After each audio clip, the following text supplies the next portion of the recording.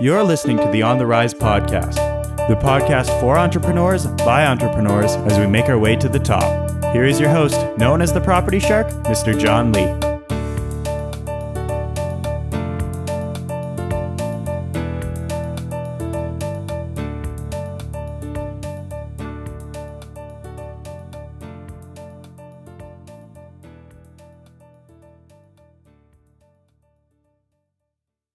Hey, what's up, everyone? It's John Lee here, also known as the Property Shark, and welcome back to another episode of the On the Rise podcast. Today, joining us all the way from Santa Monica, we have Bob Wheeler. Thanks so much for being on the show today, Bob. Thanks a lot for having me. Great to be here. Absolutely. Bob, for our listeners that don't know about you, could you give us a brief but thorough introduction about yourself? Okay. It should only take about 45 minutes. So not a problem. I'm a CPA. I'm founder of Wheeler B CPA. We do entertainment accounting, and I grew that from a small business to a big business. I am the CFO of the world famous Comedy Store in Hollywood, and I've been with them for 22 years. I'm also the author of the book, The Money Nerve, and creator of the Money Nerve concept, and also an online course called Mastering the Emotions of Money. And basically, in my accounting practice, I discovered that people were doing exactly the opposite of what I consider to be good, sound advice. And they often turned into therapy sessions. And so I started to really see the relationship between money and emotions. And that's how I got my entry into sort of the therapeutic background of bringing psychology and money together. So sort of bring that all together in my tax practice and in everything that I do. And I teach workshops and work with people around their money blocks and money beliefs. Wow, that's really cool. I love to get into all of that. But, you know, before we start, I am curious to see how you even got started in accounting, and why that was, I guess, a passion of yours from the get-go. So yeah, interestingly enough, accounting was not my passion from the get-go. It's funny, actually, my business partner and I both were on track to be lawyers. And so I was taking all the law courses, and I was just taking accounting to keep my grade point up because it was an easy A. And so what happened was, at the end of it, I met a bunch of attorneys and thought, I don't really want to go to law school. And accounting's been pretty easy, so let's just do that. And I didn't even really want to have an accounting tax practice. I thought, if I do accounting for a little bit, I'll learn about other businesses and I'll just start my own business. And then I started an accounting firm. So there you go. Interesting. So you wanted to go into law, and then it was actually an easy, like a GPA booster per se for you to do accounting. Yeah. I guess you technically did start a business, but exactly. Not just it wasn't what I thought it was. It wasn't selling widgets. I'm selling tax returns. Right. And was there a particular reason that you decided to pursue and start your own accounting firm rather than being an accountant? Did you want to make a certain change in the industry that you were kind of seeing, or you wanted to bring a better service or help people out better than what was given already?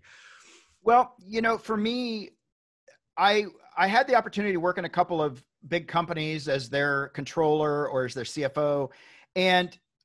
But I realized there was like limitations. Like I couldn't go and be in charge of my own destiny as much. And there was something about being on my own and in charge of everything, of like, even if I didn't make $1 million, I had the potential to make $1 million. And it just was more appealing.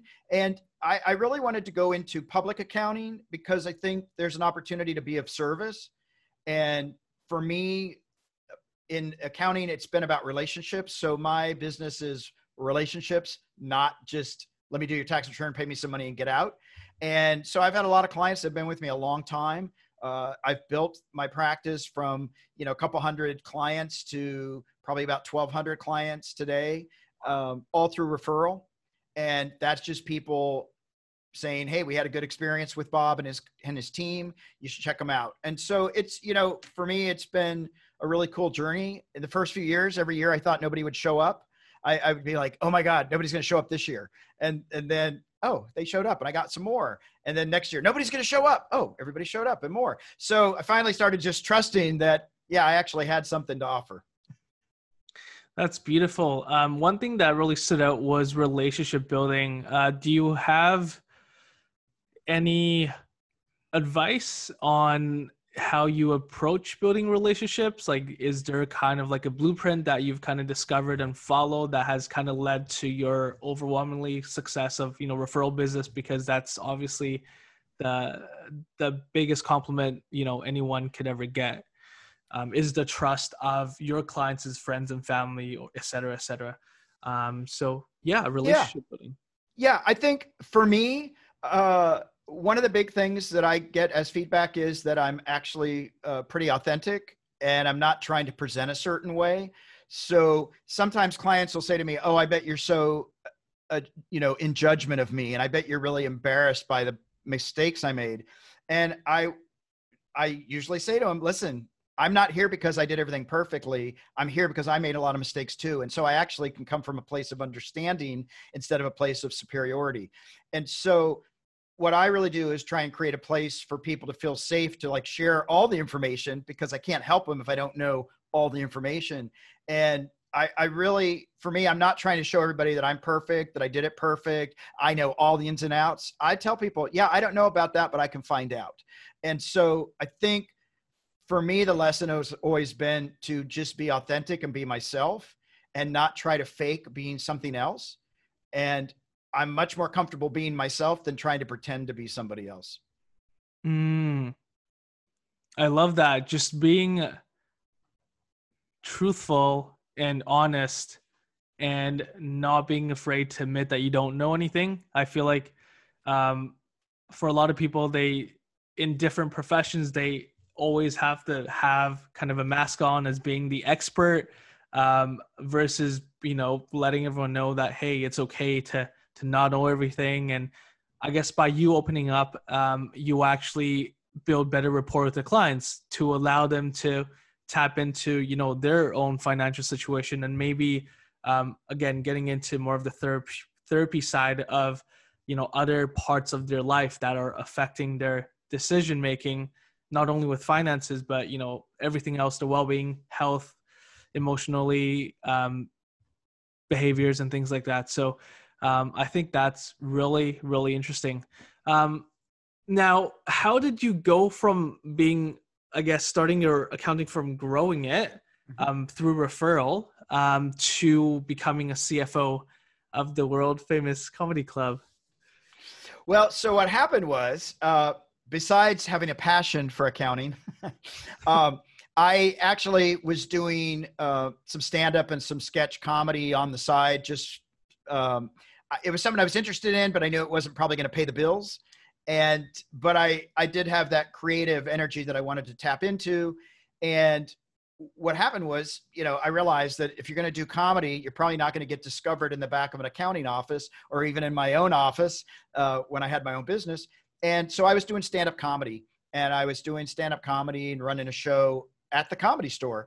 And one of my friends who was just recently on America's Got Talent and got a whole bunch of gigs from that, she said to Mitzi, because Mitzi was having some issues with the Comedy Store. Mitzi was the owner.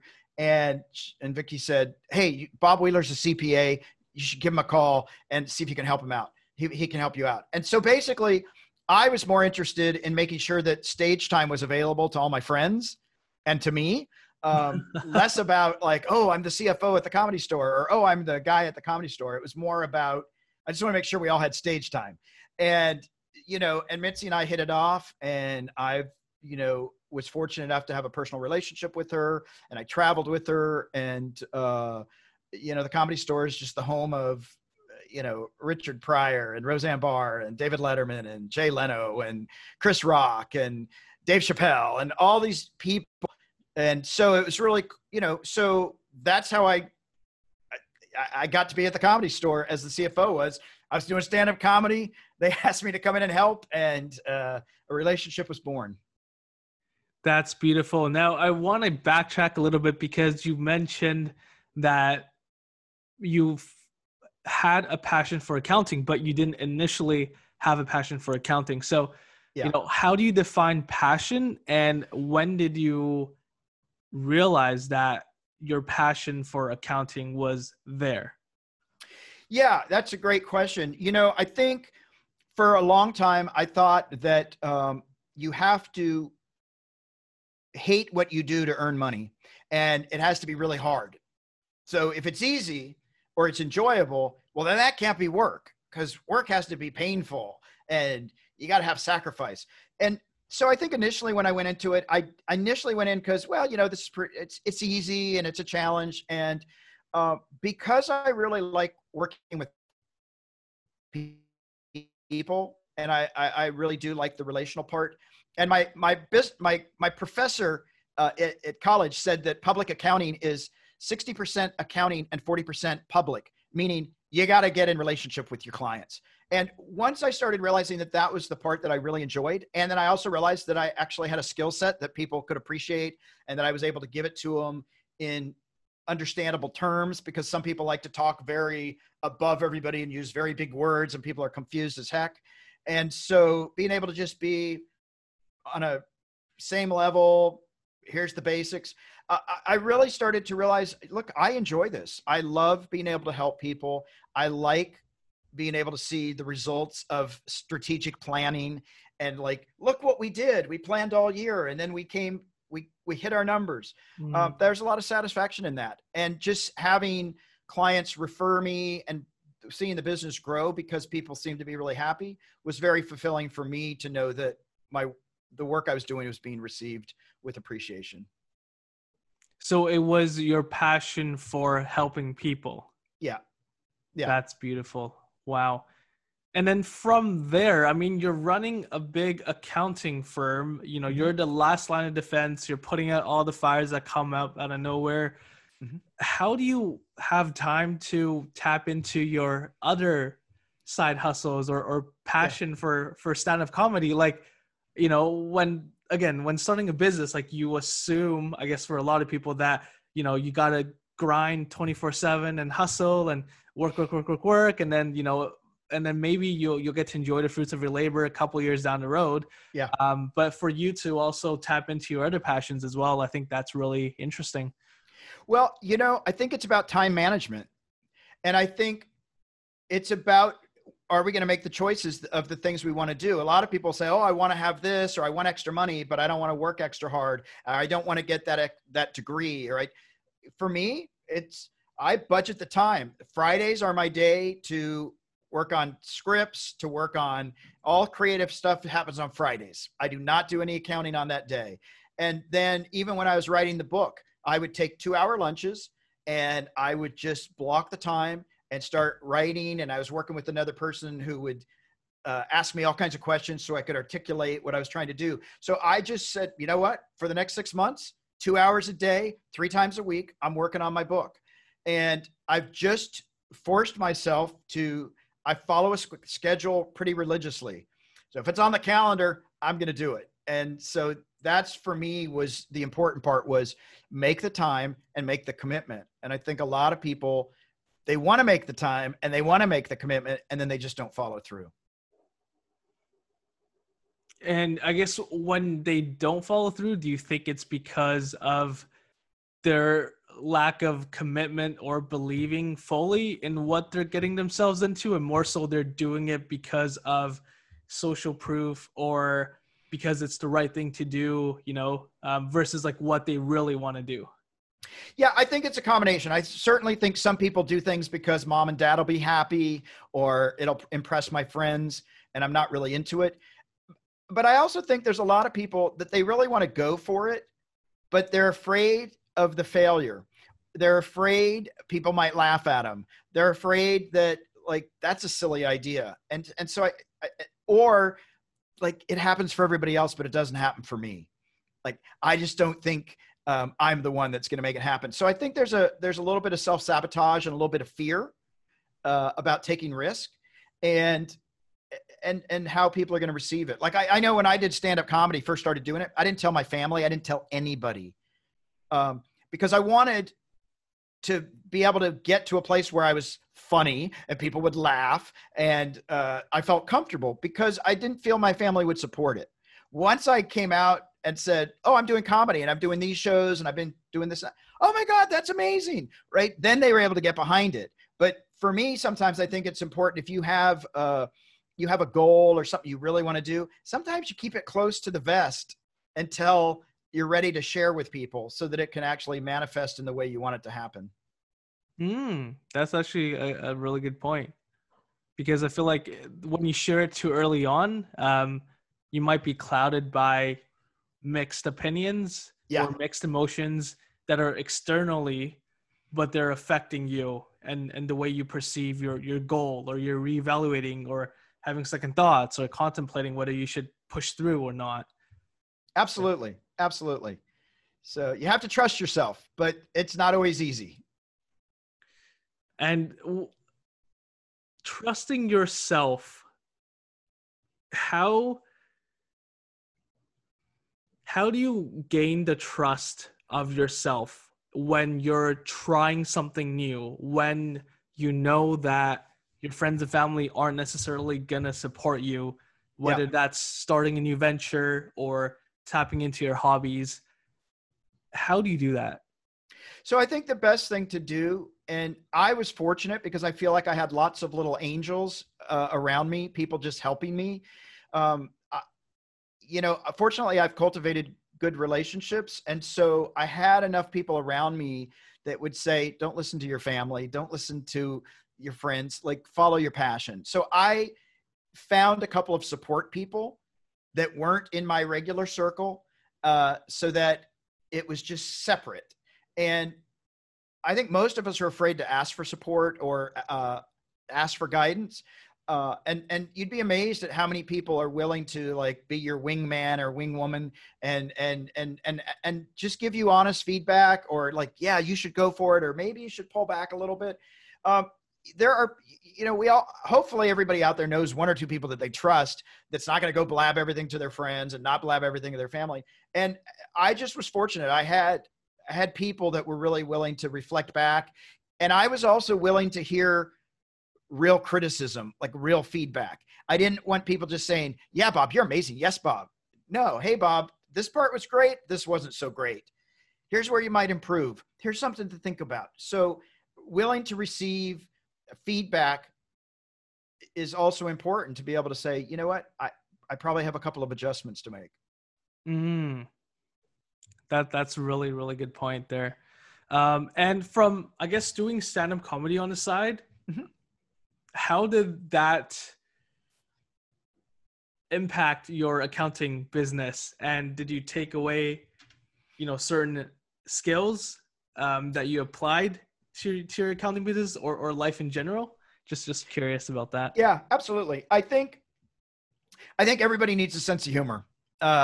Like life is just too short to get so serious. And I think what comedy has helped me do is get people to relax. I'm able to, if I go speak somewhere, I can make a joke about myself and not feel uncomfortable. I can break the ice with people. And so humor is a great way to break awkward moments. It's also a way to get clients to be more vulnerable. And so a lot of times I could tell a funny story that's very similar to the client in front of me, but it's not the client. And as I'm telling this story, they'll say, that's me. I'm like, oh, is it? Oh, I did. Oh yeah, I guess it is. Right. So I use it as a way to disarm and not make it so serious. Like, you're really bad, you made this choice, but hey, here's some other people made this choice. And so for me, it's been a real great way to connect with people. Just to lighten up the mood, again, disarm, I guess, people's ceilings, or I guess they have their guards up when you first meet them, and just a way to ease into any conversation. In terms of being more humorous, I mean, did you study the greats? Did you look into kind of humorous experiences in your daily life or past experiences and tap into those? Or how did you bring about humor kind of on the fly?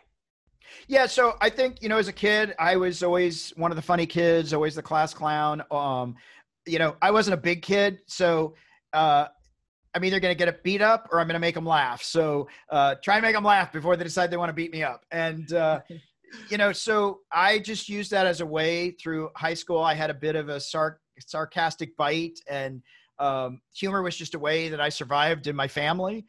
And so over time, people would just say, wow, you're really funny. And so then I got into doing sketch comedy. And of course, I had all my Robin Williams.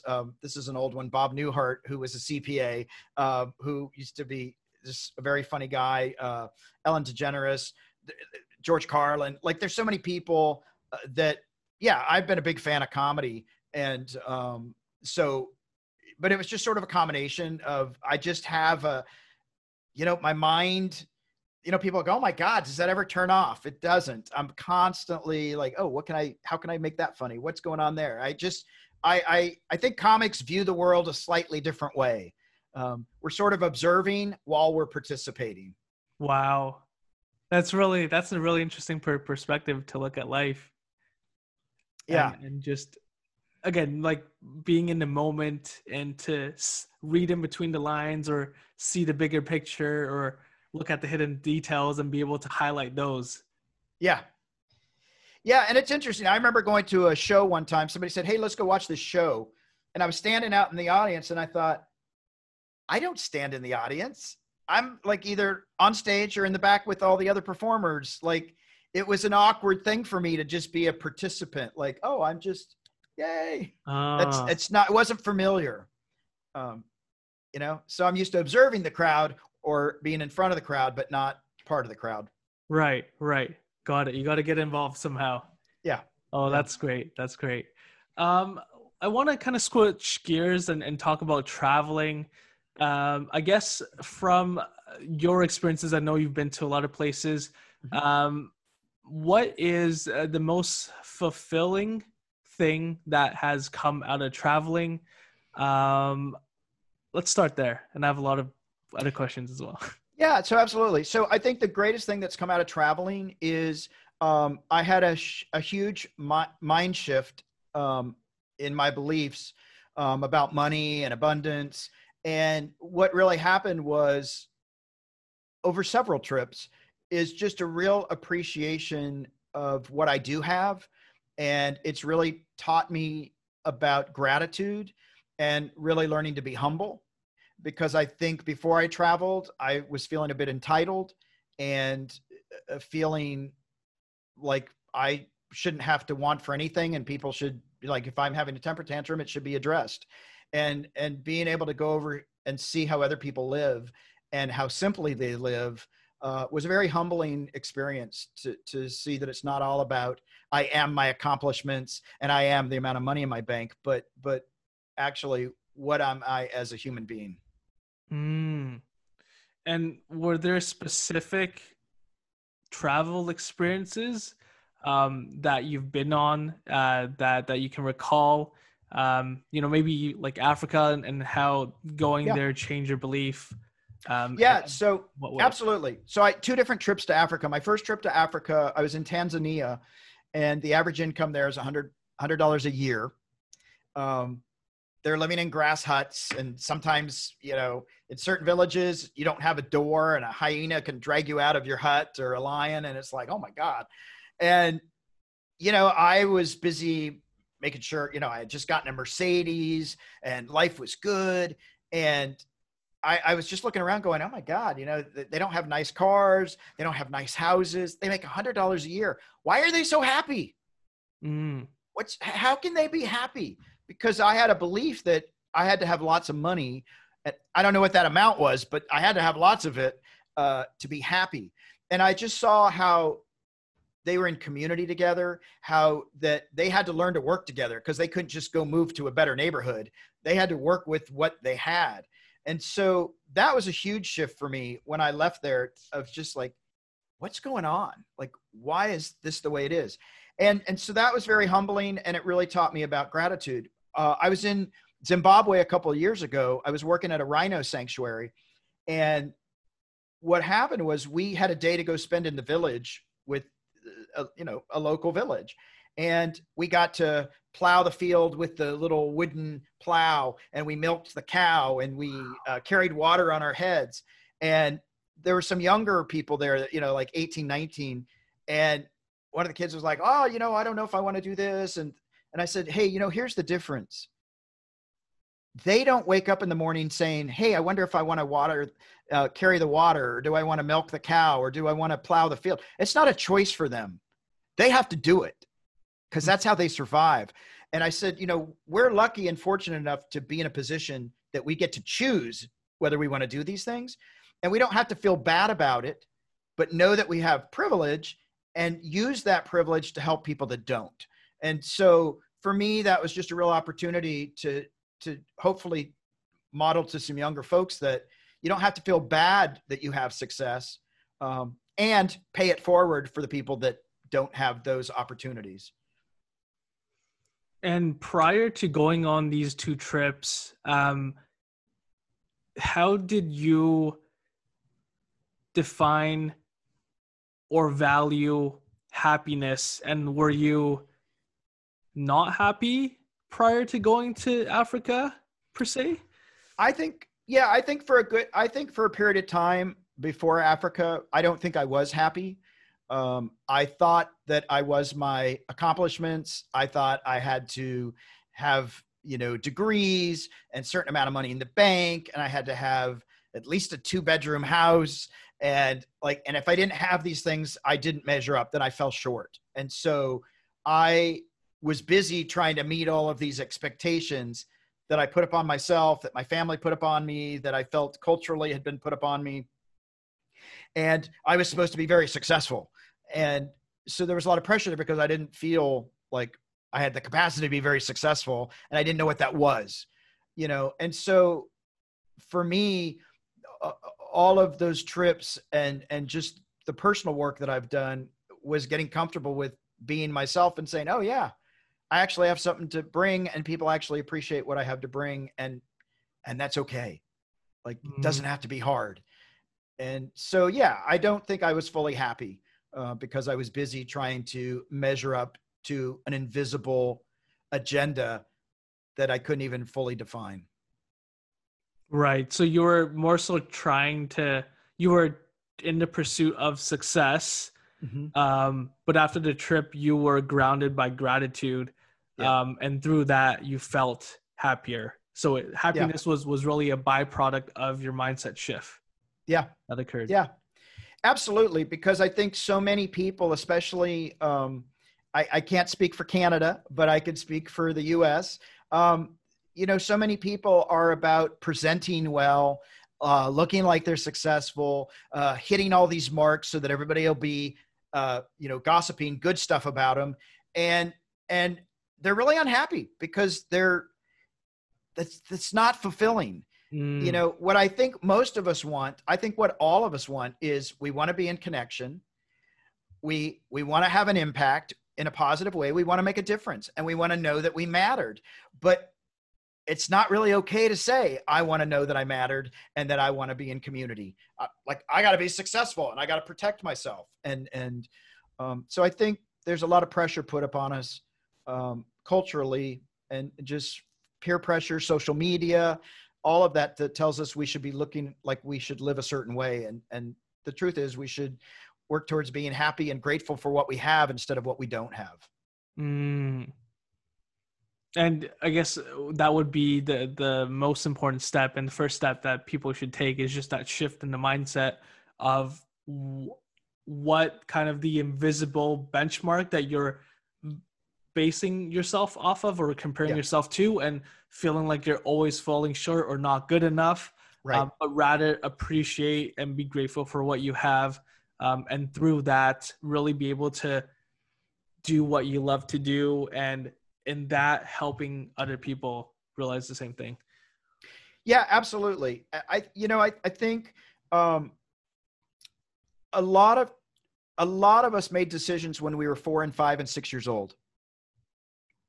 And now we're adults, and we're still living by those decisions we made when we were 4, 5, and 6. And at a certain point, we have to go back and say, okay, maybe that shouldn't have been a decision that a 5-year-old made. Let's go back and look at that belief system, because now we have more information. And as a 5-year-old, we're creating stories that may or may not be based on reality. Mm-hmm. And so I think there's a lot of people out there, my experience has been, that we're still working from our past. And until we can actually look at our past and reconcile everything, it's harder to move forward if we don't deal with our past.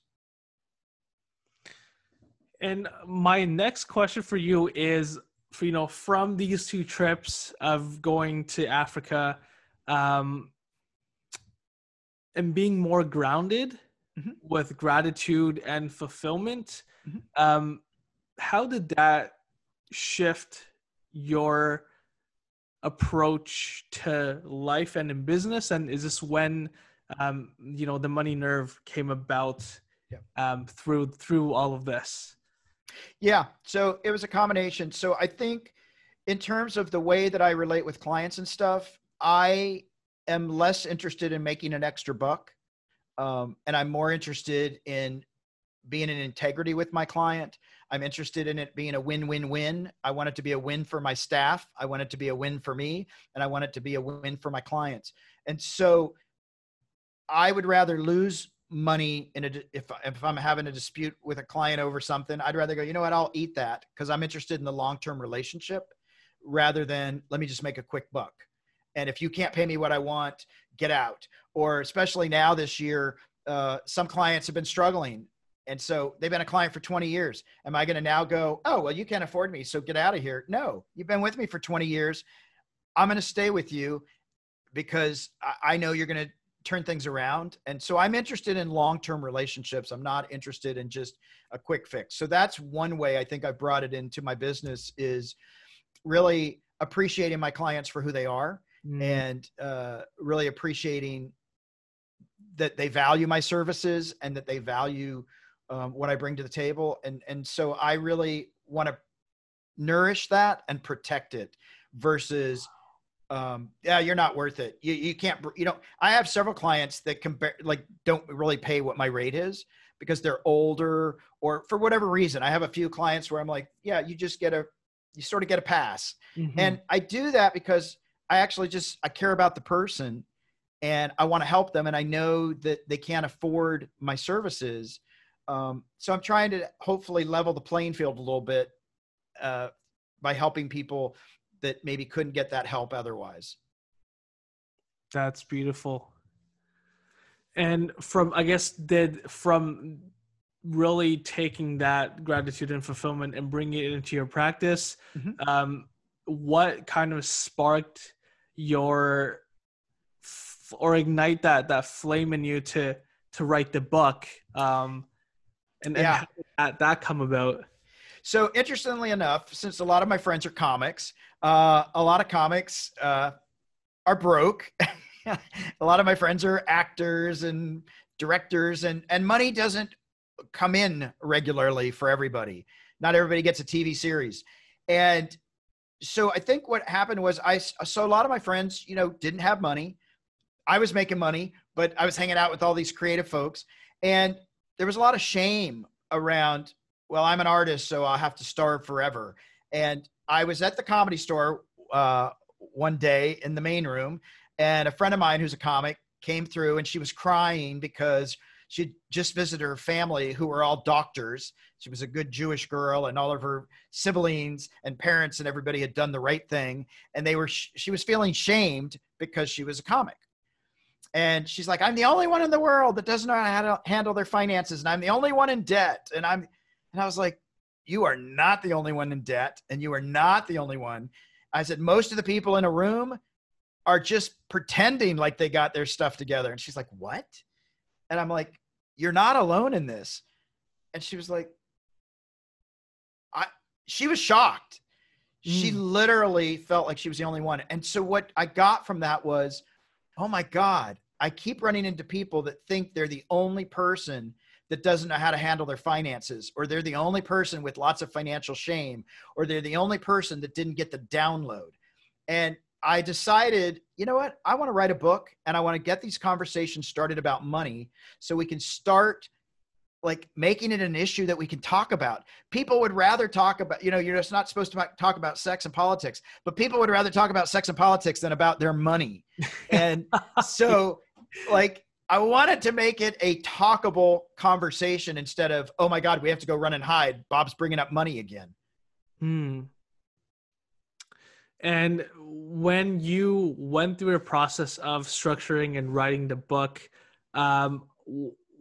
did you more so tackle the idea that we have to manage our money correctly, or was that more so the therapeutic side and really understanding the emotions behind the decisions that we make financially and in our life? And how did you put this beautiful work together? So what happened was, as I was listening to my friends talk about money, and as I was a CPA, I was aware that people that in my office before I had my own practice, when I was working for another firm, I realized people that were below me technically in terms of salary and stuff were making much better financial decisions than me. Oh, this one had a house. This one was doing this. This one paid cash. And I realized I had my own self-sabotaging beliefs. And I had made some decisions when I was younger, because when my parents got divorced, my mom turned to me and said, you need to be really successful so your 4 siblings and I can have the life we deserve. And I thought, why do I have to pay for all that? So I immediately said, I'm going to make sure I'm broke so that I never have to pay for all my other siblings and my mom. And I wasn't aware of it.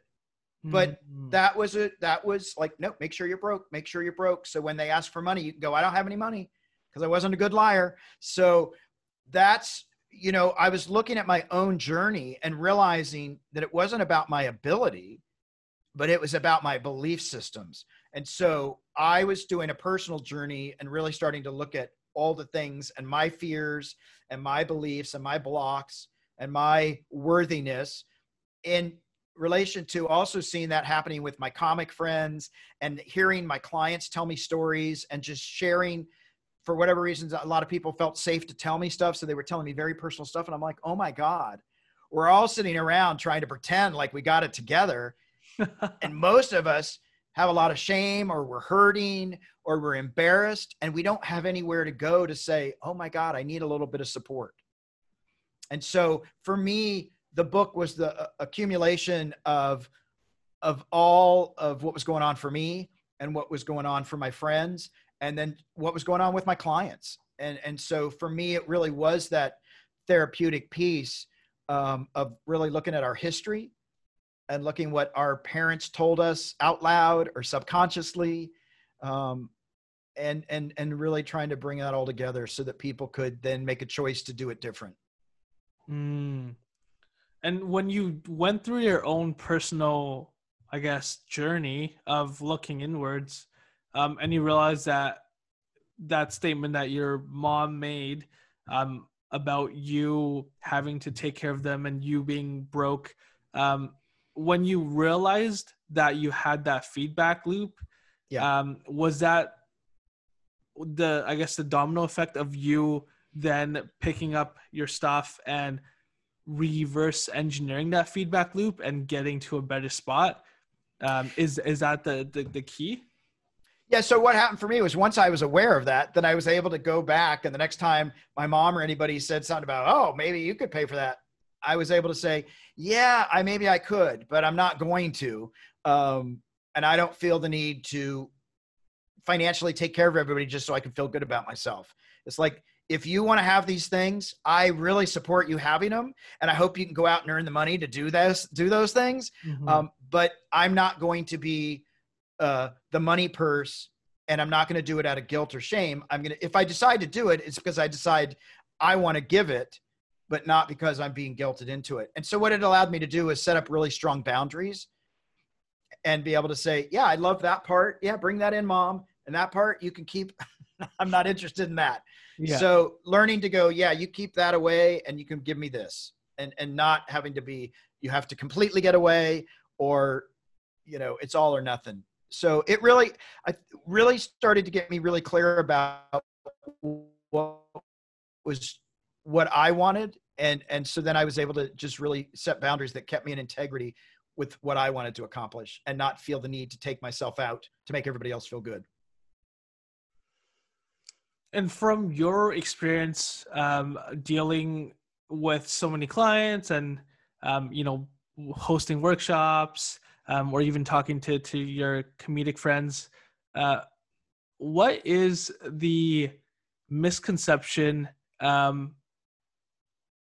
or I guess illusion that people have around money, and why is it so like negative and almost like a secretive thing that we don't like? Why is it that way? Like, why are people scared of money? Well, I think it starts young. I think for one, a lot of parents use money as manipulation. If you behave well, I'll give you some money. My grandparents were like, hey, if you love us, we'll give you lots of money. I'm like, hey, I love you. Give me my money. Right? So there's an emotional exchange there. If you get good grades, I'll give you $1. Like whatever, we start off with manipulation. And, people sometimes marry not for love, but for money. And so we've sort of intertwined and mixed up money and love and different emotions. And so I think it gets a little messy when we start to get older. A lot of that stuff as a child comes back. You're terrible in math. You'll never succeed. You're a dreamer, or you're a loser, and you'll never be like your grandfather. And okay, and as a kid, we're taking all this in, and we're like, no, but I want you to love me, mommy and daddy, and so like it's just such a messed up relationship from my perspective, and so many people are trying to present. Like, I know my parents, they wanted to appear like, hey, we're not members of the country club, but let's pretend like we are. And let's pretend we're a little bit higher class status than maybe the reality of the situation. And there's, I've had people that were from very wealthy families who were completely broke, but had to live in their house and pretend and not let any of their friends know that they had no money. They still had the house because it was paid for. And they were like, oh yeah, our chauffeur, he's just on vacation. And there's all this posturing and presenting, instead of just being like, yeah, I don't have any money today. I can't go out to lunch. We're too embarrassed. And so no, I'll charge it. And how do you, as, a therapist, a financial, like an accountant, almost like their financial therapist. Yeah. How do you bring to light all of these other life events that have occurred that might have affected their financial decision? How do you make that difficult conversation? So typically people will say to me, hey, Bob, I know you deal with money and emotions and you wrote a book, and hey, can I ask you something? Or I've noticed your life seems to be going pretty good. Can you give me, what's your secret, whatever. So they're already coming to me with some curiosity, right? I'm not looking for people to go, hey, you know what? Here's what's going on in your life. You should take a look at. Now I want people that are curious, that are willing to maybe do a little bit of work, a little self-excavation. And once I know that there's somebody saying, hey, Bob, what's going on here? I want to understand. Great. Hey, what was your relationship with your parents like around money?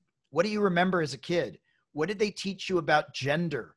Like, do girls have it better? Do boys have it better? Women can't do things because they can only survive if they're married. Like whatever those, stereotypes or belief systems. And so I get people, what do you remember?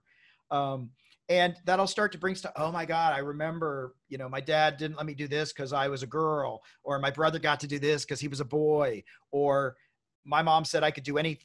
And things start to come up. And I'll say, great, let's sort of explore that. I always ask people, are you willing to be uncomfortable? And are you willing to do the work? And I've had people say, no, I'm not. I'm like, okay, we're done. I can't help you. because if you can't even get that far, we're not going anywhere. But a lot of people are like, yeah, I'm willing to do it. Great. Let's go on this journey together. I'll be right here and let's dig deep. And man, it goes deep. I mean, I've, people cry, they get angry. There's a lot of grief and sadness and regret. And then once we can go through that, there's so much opportunity once you let go of that and say, you know what, I get a fresh start. There's always an opportunity to have a different ending in our lives rather than the story that we've put ourselves on. There's always an opportunity to go, yep, I want a different outcome. But we have to be proactive in that journey. Wow.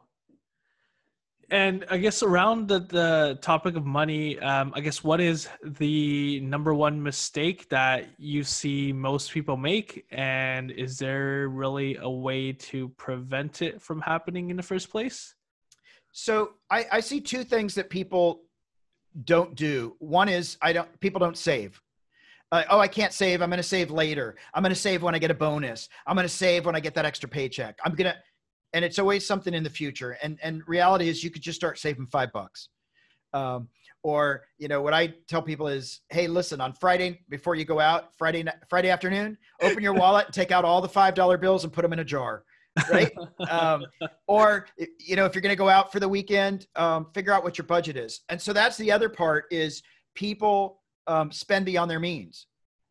I have so many clients and family that will round up their income and round down their expenses, and then they don't understand why they come up short. I always tell people, round down your income, round up your expenses, and you're always going to have a little bit of a cushion. And I think for a lot of people, they get in the moment, they feel pressure. My friends are all having 2 drinks. I want to have 2 drinks. And instead of saying, you know what, I'm at my limit. No, I don't want to. And so learning to actually be comfortable with, yeah, I can't spend money today. And actually learning to say no or to budget and actually be comfortable with that. So saving money and then actually being real about your spending. Wow.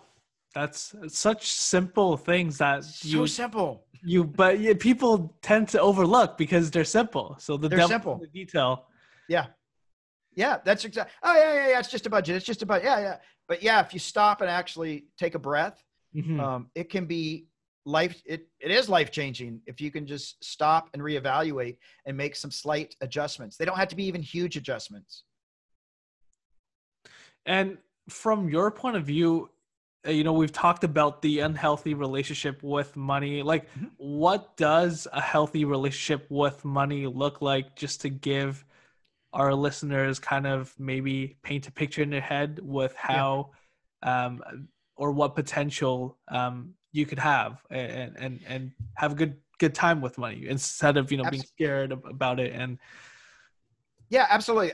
For me, a healthy relationship with money is being happy with what I have instead of being unhappy with what I don't have. It's looking at my life and realizing all the amazing, incredible life experiences that I have, looking at the relationships, the deep relationships, the sustainable relationships of people that I value, and being able to look at all that and say, wow, like life is really pretty good. I've had some really amazing things happen. I've had some amazing trips. I've had some amazing experiences. I've had amazing opportunities. It's not about the $1 million in the bank account, because that it's great, but it's not, it doesn't fuel my life. For me, it's about connection. And so a healthy relationship, a lot of people say, well, I'd be much happier if I had another $1 million. Well, maybe you would, but how about learn to be happy now? Like, how about choose to be happy with what you got? And you might find that life's actually a whole lot more fulfilling when you can learn to be happy with, hey, my dog loves me, or the little things in life. And that's what I've learned in traveling to these developing countries where I see people without a lot. They're incredibly, incredibly happy because they're not on a search for all the material things. They're just living life and being in connection and being in relationship. And like, that's an amazing place to be. And I hope that one thing that comes out of this whole COVID experience is that people are learning to actually get back in relationship with their families and with their kids. I know people are like, oh my God, I haven't ever seen my kids before. You know? Yeah. Well, now you're at home all day. So. I know that's who you are. And so I think it doesn't take a lot of money to have an incredibly joyful life. That's beautiful. That's really beautiful. I guess to wrap things up here, Bob, we had such an amazing conversation. Do you have any advice for the younger self? So if you could, knowing what you know now, if you could go back to when you were in your early 20s or mid 20s, because that's kind of, most of our audience are within that age group. Yeah. What would you tell yourself? I would say take risks. I would say don't worry about what everybody else is saying. Like if it fuels your passion, go for it. I think the biggest, and I've had friends of mine tell me this. I have a friend that's got a terminal illness, said, I'm looking back at life going, man, I wished I had taken risks. Like, don't hold back. And I think that's so, I know it's easier to say that than to do it. But for me, the thing that actually got me to where I am today, I feel, is that I looked at what I feared and I went towards it. So, oh, I'm scared of that. I'm going over there. Oh, it didn't kill me. Great. What am I afraid of next? Oh, I'm going over there. And so I just started facing my fears. And I think the more we can get comfortable with facing our fears and find out that we'll actually live through it, the more we can actually just come to a place of like, yeah, life is good. I'm happy to be here. Wow. That's such a unique approach. Just whatever scares you, just charge on and fight through, and you realize, hey, it's not that bad. So I guess for a lot of us, it's just a mental roadblock. Yeah. But that really doesn't exist. It's in our minds. And I can tell you, until I started doing the work, I was a very terrified person. Every encounter with a person was life or death. Every time I had to go out in public was life or death. And until I started facing my fears and getting comfortable and being like, oh, this is me, I was living in my own prison. And, I laugh. I mean, friends of me that know me way back when laugh because they're like, you're such a different person. I couldn't have gotten up. I wouldn't be talking on this show. I wouldn't be up doing stand-up. I wouldn't be out in the world engaged if I had stayed as my old self, because my old self was a very scared person who was just trying to get everything right and present in a right way. And it was not about being authentic. And it wasn't about being really who I was. And so once I started facing my fears and just started going, you know what, it's either going to kill me or it's not. And if it doesn't, I'm going to keep going.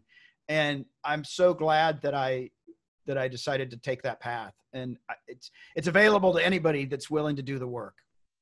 Right. And take the feedback. Take the that's feedback. The important thing. So was fear the driving force to you getting into comedy?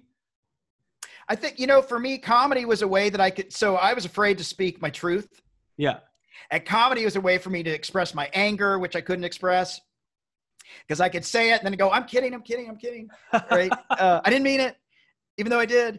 And so for me, comedy was a great way. I think for a lot of comics, comedy is a great way to do therapy for free. And we get to work through stuff. So for me, it was being able to have a voice. Got it. And you mentioned the importance of following your passion, I guess with all your life experiences, especially nowadays, we just have such an overabundance and overwhelmingness of information out there that it leads to procrastination and people not knowing what direction to take or having like a billion passions or interests. So how does one go about like discovering what they're truly passionate about? And if they're procrastinating on finding their passion, like what can we do to help them with that? So I think the first thing is what brings a smile to my face? Like if like somebody's talking about a particular topic and I want to get in on it. Okay. That's an indication that that's somewhere I'm interested. And I think I think there is so much information. It's so overwhelming. Like for me, like pick something and do it. And then if it doesn't work out, go, okay, all right, it didn't work out. I thought I would love, I had a friend that wanted to do real estate. So I got him all the books and said, great, go do, and then they never read the books. And they said, oh, now I feel like a failure. You spent $300 on the books. I said, well, now, you don't want to do real estate. Okay. That's great. You can check it off the list. Right.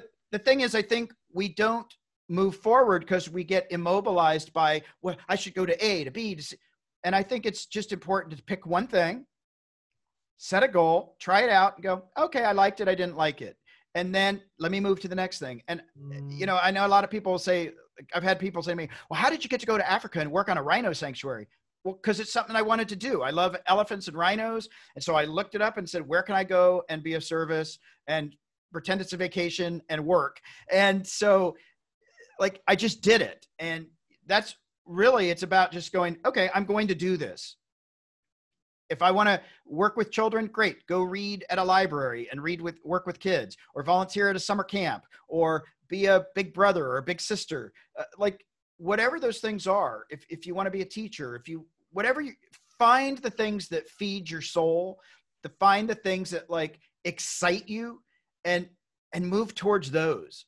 Because there's plenty of people out there doing things they hate. And I love being around people that love doing what they're doing, even if it's not what I want to do, because I can feel their energy and their excitement for life. And I want to be around that because that kind of energy is infectious. Wow. Beautiful. And Bob, last but not least, how can people get in touch with you or learn more about the Money Nerve and, get more information from you and all the amazing stuff that you do? Absolutely. Well, people can find me at themoneynerve.com, and that's nerve, not nerd. I might be a money nerd, but it's the Money Nerve, like a pinch nerve. They can reach me through Bob at themoneynerve.com. I do answer emails. We reach out. We're a resource. We love to work with people. If people want to explore that, we've got the book. I've got an 12-week online course called Mastering the Emotions of Money. I do one-on-one sessions. I lead workshops in Canada and the US and wherever people invite me to come. And we do these money workshops and go through a lot of the emotional stuff. But themoneynerve.com, please feel free to reach out. We really love helping people find their passion and finding their healthy relationship with money. Beautiful. Thank you again, Bob, for your time today. And absolutely, it was such a pleasure to have you on the show. Great to be here. Thanks so much, John. Thank you. Thank you for listening to the On the Rise podcast.